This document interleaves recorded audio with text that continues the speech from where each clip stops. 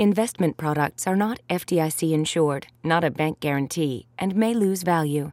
Please read other important information, which can be found on the link at the end of the podcast episode. Good morning. This is the Eye on the Market podcast for July 23rd, 2018. It seems amazing to say this, but despite a quarter that where the U.S. is going to grow probably around 4%, and the second quarter in a row with profits growth for the S&P 500 of anywhere from 20 to 25%, it seems to me like now is the time to really start to play defense rather than offense. And there are three reasons for that. One is the gradual onset of further Fed tightening, a few more hikes this year and next, the eventual fade in fiscal stimulus, and then some of the market unfriendly actions of the administration, which include not just the tariffs, which we've written about and talked about before, but also the administration's practice of singling out individual companies for criticism and repercussions, something that President Kennedy actually did in 1962, which then triggered a bear market, and he learned the hard way that market confidence is a risky thing to play around with.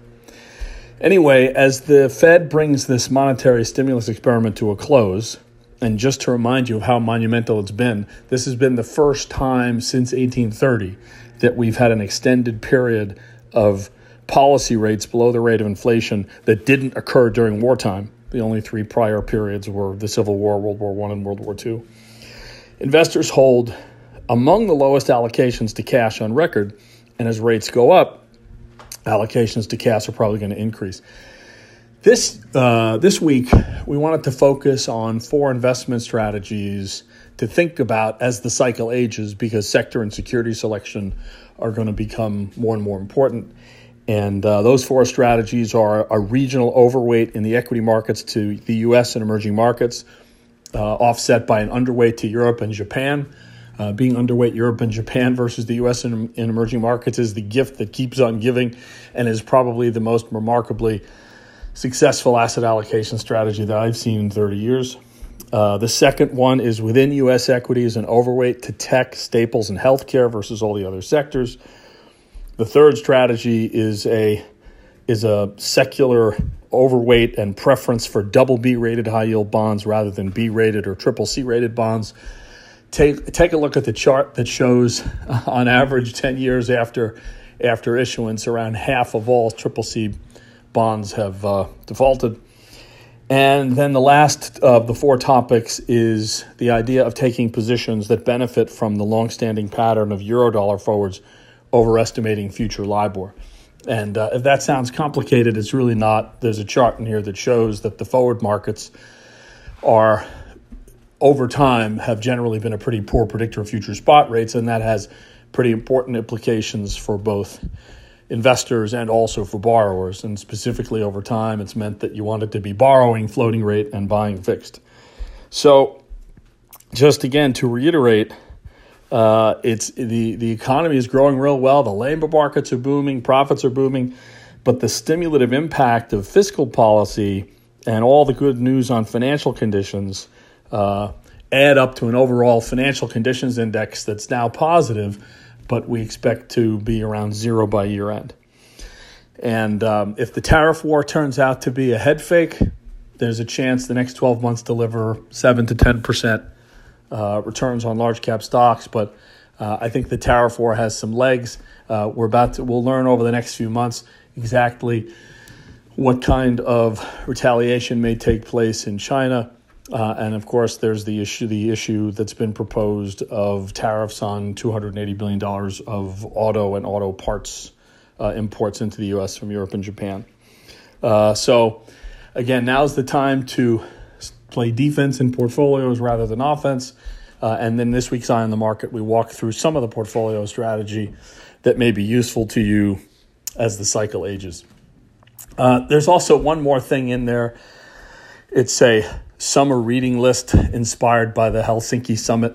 For those of you interested in this kind of thing, what was really remarkable to me more than anything else about the summit was the notion of giving the Russian Federation the benefit of the doubt on issues related to spying. It's kind of remarkable given the longstanding history of espionage activities between the Soviet Union and the Russian Federation and the United States. And in the reading list this week, we have some really fascinating source materials that you can look at just to understand the uninterrupted stream of espionage activities that have taken place. And one of the most, and I had a discussion with Harvey Clear at Emory University that wrote a book about a top secret counterintelligence program that took place during the 40s and 50s that wasn't unsealed until the late 1990s. And nobody really knew about it until then. And a lot of the Soviet KGB cables and messages to American operatives were finally decrypted and released to the public in the late 90s. And we learned a lot about the fact that there were upwards of 200 senior officials, presidential aides, and members of the State Department and the Treasury Department who actually were exchanging information with the Soviet Union and its intelligence agencies at the time. It's kind of a remarkable historical revelation, given what many of us learned in grade school, which was that the Red Scare was primarily an overreaction, and really there was no basis in any of the accusations. And it turns out the historical record is somewhat more mixed. And there's also some information in there on a piece on a book from the Washington Post about a Russian defector after the end of the Cold War, who claims that there's more espionage activity taking place by Russia against the U.S. now than there was even during the Cold War.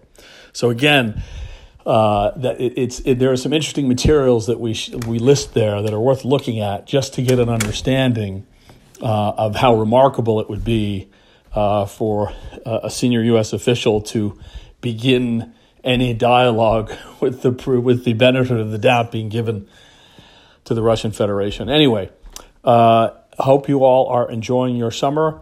We have some upcoming podcasts on private equity and also on the credit markets, given late cycle dynamics and the importance of making sure to watch your risk closely in extended credit. All right, so long. That's it for this week. Michael Semblist's Eye on the Market offers a unique perspective on the economy, current events, markets, and investment portfolios, and is a production of J.P. Morgan Asset and Wealth Management. Michael Semblist is the chairman of Market and Investment Strategy for J.P. Morgan Asset Management and is one of our most renowned and provocative speakers. For more information, please subscribe to the Eye on the Market by contacting your J.P. Morgan representative. If you'd like to hear more, please explore episodes on iTunes or on our website. This podcast is intended for informational purposes only and is a communication on behalf of J.P. Morgan Institutional Investments Incorporated, a member of FINRA and SIPC. Views may not be suitable for all investors and are not intended as personal investment advice or as a solicitation or recommendation. Outlooks and past performance are never guarantees of future results. This is not investment research. Please read other important information, which can be found at www.jpmorgan.com/disclaimer-EOTM.